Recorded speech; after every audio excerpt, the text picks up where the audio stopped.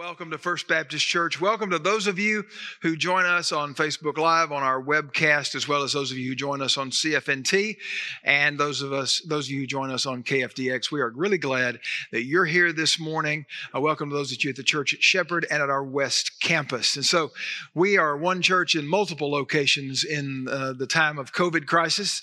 I'm really glad that you guys are present in this room today. And I'm going to ask you to take your Bibles and open them to 1 Timothy chapter 3, verse 8 rather. 1 Timothy chapter 3, verse 8, as we talk about this morning some qualities of servant leaders. Before I go in that direction, I would like to ask you to join me for just a moment. I'd like for us to pray for someone. We talked a little bit last week about some of our mission partners. And in particular, I would like to call your attention to our mission partners in Romania. My friend, Dr. Elijah Sorotau, is the pastor of Grace Church. And we talked a little bit about our assistance for the church last weekend. And Dr. Sorotau texted me yesterday. And he asked me to please pray for him, and I certainly did, but I also told him that you'd pray for him. Yesterday, he and his entire family were taken. They went to the hospital where they were treated and all tested for COVID-19, and they all have it. And so we want to pray for them, but this is the urgency of the prayer request. The urgency of the request is that Dr. Sorotau's daughter, Tori, who is 16, is a cancer survivor, and she's had multiple rounds of chemotherapy. She has a compromised immune system, and we are going to pray fervently that Tori gets through this with very little impact on her life. And so I'd just like to ask you to join me now to pray for them, as well as we're going to pray for our city. We're having a pretty significant surge in our city, and so we're going to pray for our city as well. Let's pray together. Father, we come before you this morning just to ask you to reign and rule over this horrible virus. Lord, it's a living thing and you could kill it. And so we would ask you to do that. But short of that, if you choose to do something else or go in a different direction, we pray for your protection. We pray especially for those in our fellowship and those in our community who are suffering and hurting. We pray for medical workers who are treating them. We pray for courage and strength for them. Father, would you also put your hand especially on Tori Sorotau today? Lord, we know of her condition and of her past medical issues, and we pray that you will bring her through this and heal Tori. Father, would you do a great work in our city? And Lord, help us as followers of Jesus to be wise in how we respond and how we interact in this time of crisis, to use wisdom, because that is our prayer in Jesus' name. Amen. Alex Trebek, who was the host of Jeopardy for 35 years, passed away a couple of weeks ago. He had famously fought off pancreatic cancer for the last 18 months or 2 years or so. And there were a lot of tributes that poured in about his life, and a lot of people wrote things. But one in particular in Inc. magazine, a business magazine, caught my attention, and I read the article. And in the article, the author talked about how Alex Trebek had been a model of servant leadership. That when Jeopardy would tape episodes, and they tape 5 episodes in a day, that he would arrive at the studio at 6 a.m. to prepare. They during the time between 6 a.m. and 10 a.m. when they started their taping, he would actually study pronunciation of words and study the questions. And one person wrote, not so that he would appear smart, but so he would actually be smart. He wanted to host the game show in a way that caused other people to shine. And he never put anybody down. He always asked intriguing questions. His comment about that was that he was going to be on the show and had been on it for 35 years. He's going to be on the show for a long time, and these people get their few minutes of fame, and he wanted them to shine. I do think that's a good portrait of a servant leader. Servant leaders support others, and they seek the best in others. Servant leaders don't need the spotlight, but they serve and promote and undergird the mission of the organization. We need more servant leaders. our world is in need of people who are willing to serve and sacrifice for the good of others.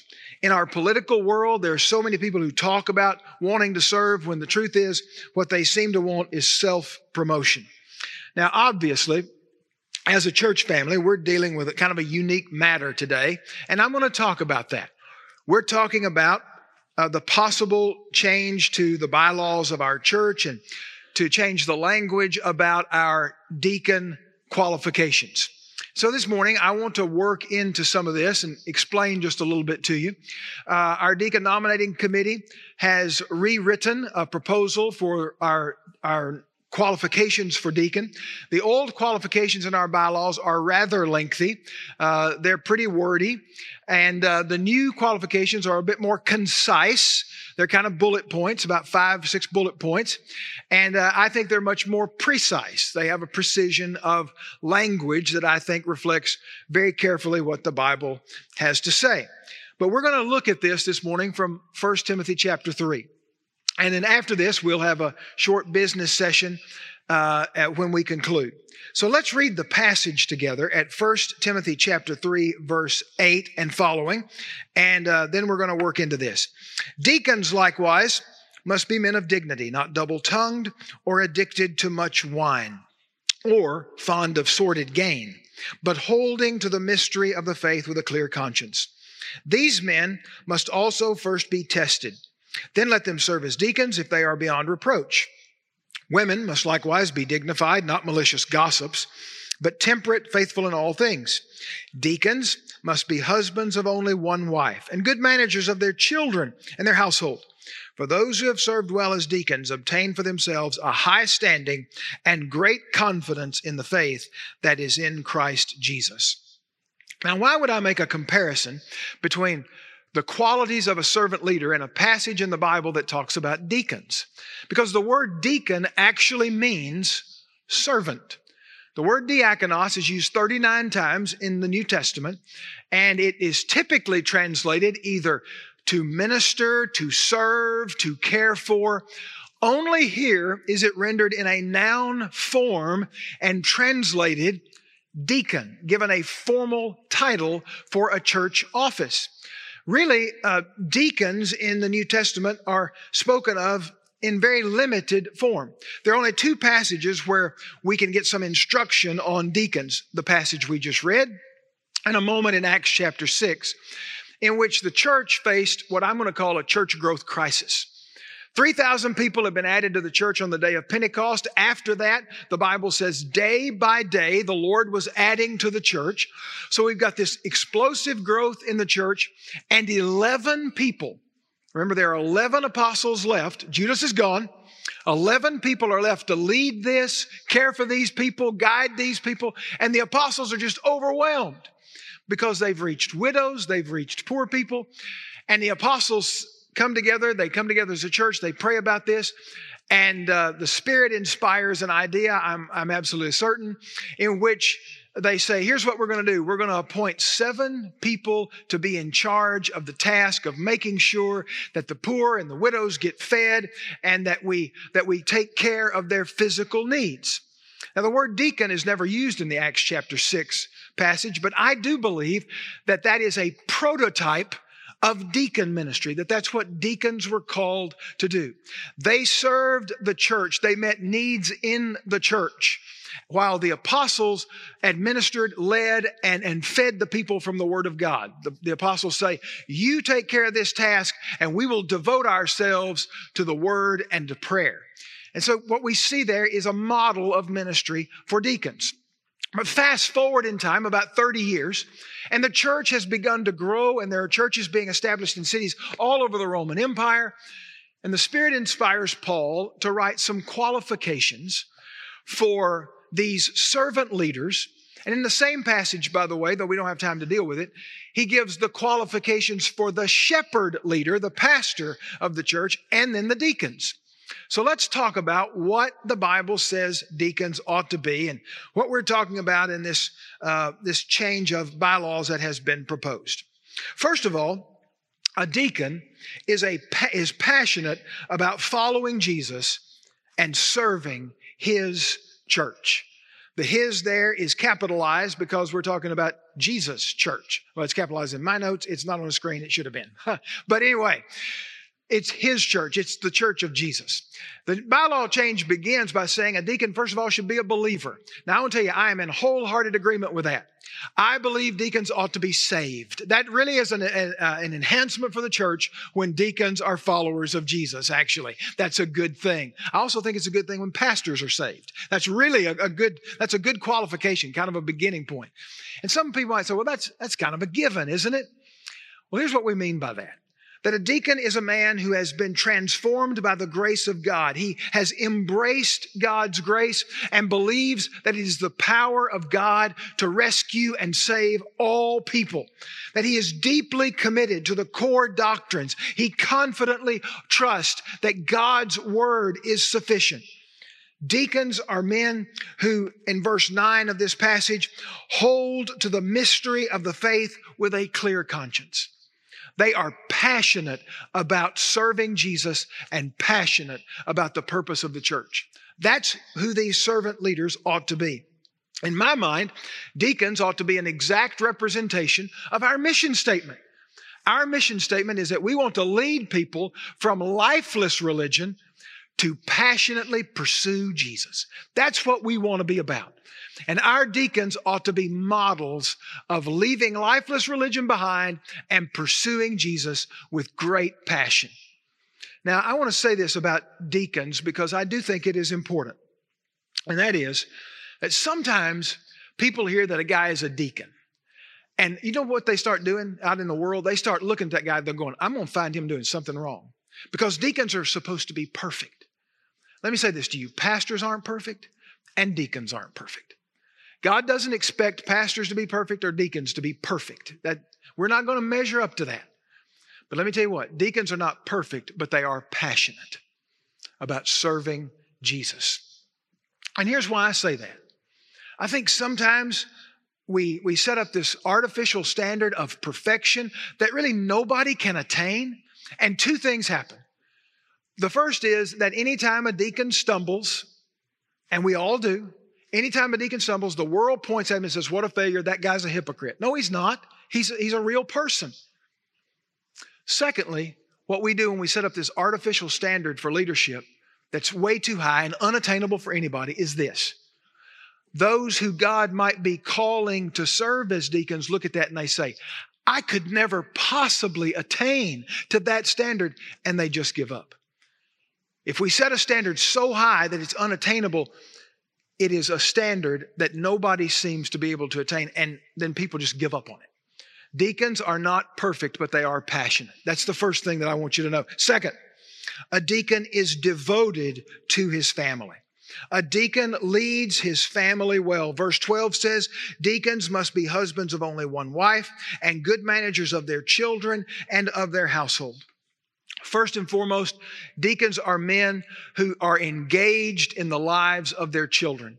They're not so consumed with career and advancement or hobbies that they leave their children to go their own way. Deacons influence and shape and mold and lead and guide the choices of their children.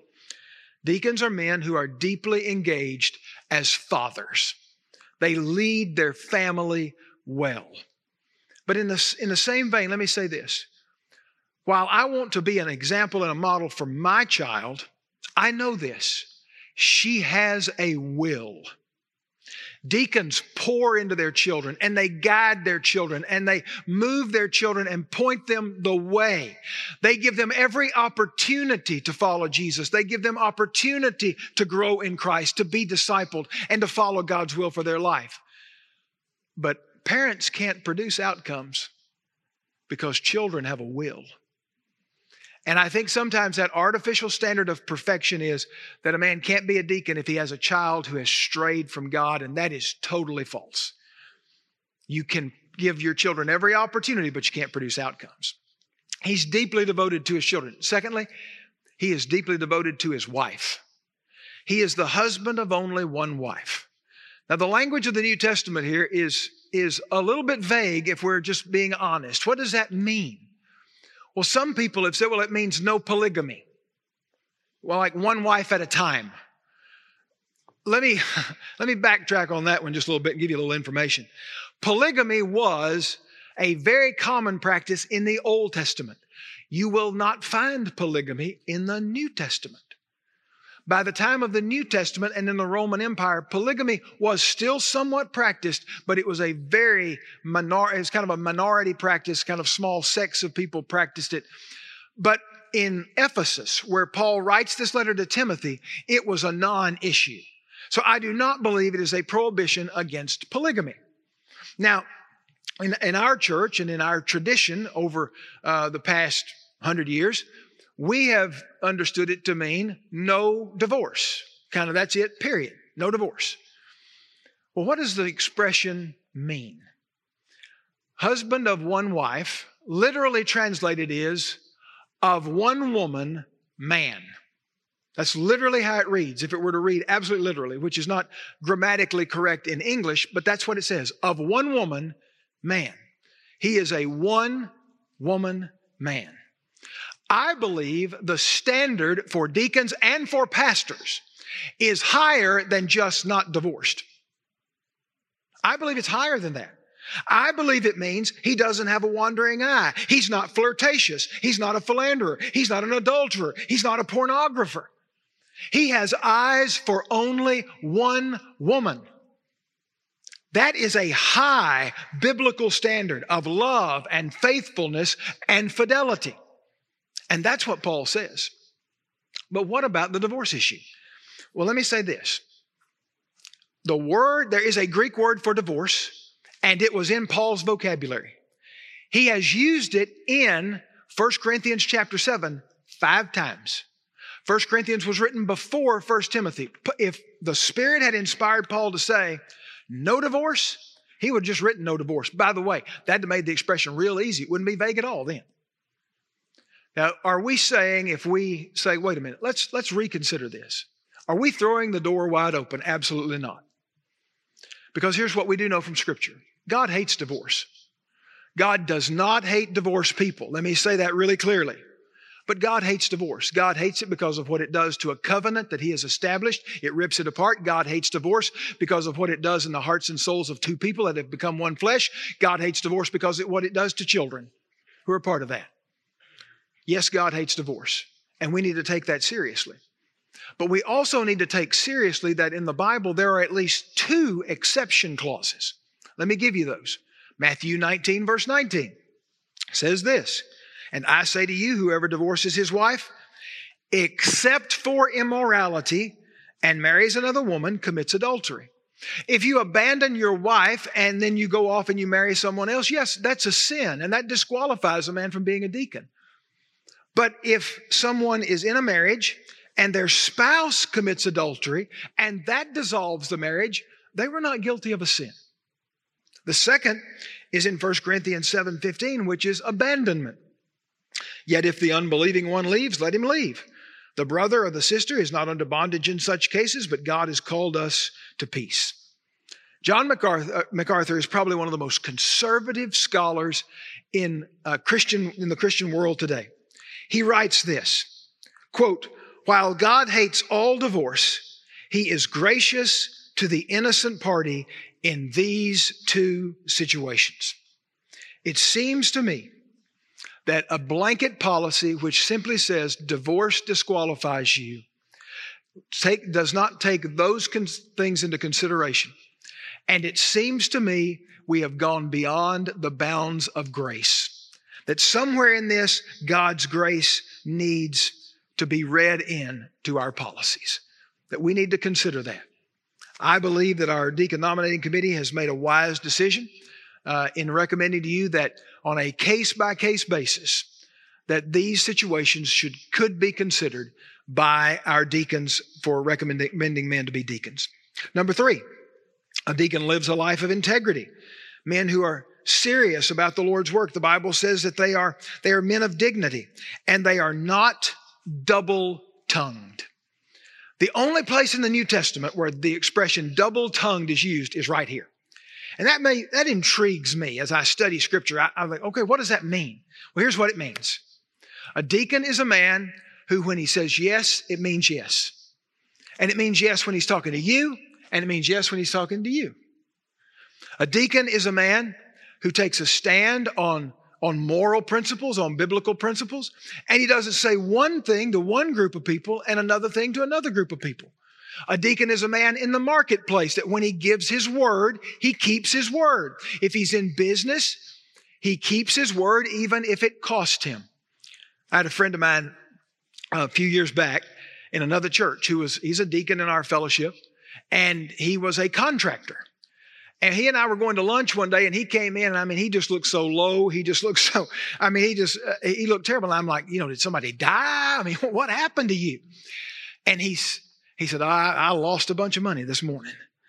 I said, you need help finding it? What's the deal? And he goes, no. He said, I made a mistake on a contract, and it's going to cost me $5,000. But you know what? I made the mistake. And I told him I'd do it for that price. And I'm going to go do it for that price. He's going to lose money. He's not double-tongued. He didn't say one thing and do another. That's integrity. Deacons are called to be men of integrity. Number 4. Now, here's the one that most of you are like, oh, what is he going to say about this? A deacon is self-controlled and spirit-controlled. The expression in this passage of Scripture, not given to much wine, is the most widely debated of all of them. It's probably even more debated than the husband of one wife passage. So let's dig into it for a few minutes and talk about it. Not given to much wine is the way the King James Version reads. The New American Standard Bible, which I read from, says not addicted to much wine. The word is paroinos. It means to be near to wine. Oinos is wine, and para, to be connected to be near to. The image that is painted is of the town drunk, one who always has a bottle in his hand, someone who is addicted to alcohol, someone who always seems to lean on alcohol, someone who always has to have it. Obviously, that person is disqualified as a deacon. I grew up loving the old Andy Griffith Show. It was even in reruns when I was watching it as a kid, but I still love to watch that show. And I realize I'm dating myself. Some of you in this room probably don't even know what that is, you guys on the corners. But some of you know the Andy Griffith Show. And everybody loved the old guy named Otis. Anybody remember Otis? Yeah. He's a lovable lush. He's a town drunk. Otis is so familiar with his charge of public drunkenness that Otis stumbles into the jail drunk, takes the keys himself, locks himself in the cell, and lays down and sleeps it off. Otis is obviously not deacon material, okay? He is not. And we could all agree on that part. That's not hard, because I don't know any way you could debate the reality that drunkenness is a sin. There's just no way. Ephesians 5:18 says, and do not get drunk with wine, for that is dissipation, but be filled with the Spirit.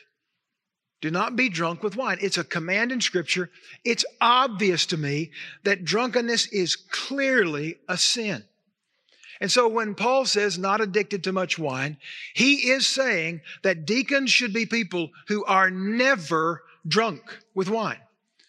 And some people say, well, that seems to be a little too standard and elementary. Don't we all know that? Isn't that a given? Well, it wasn't a given in the church at Corinth.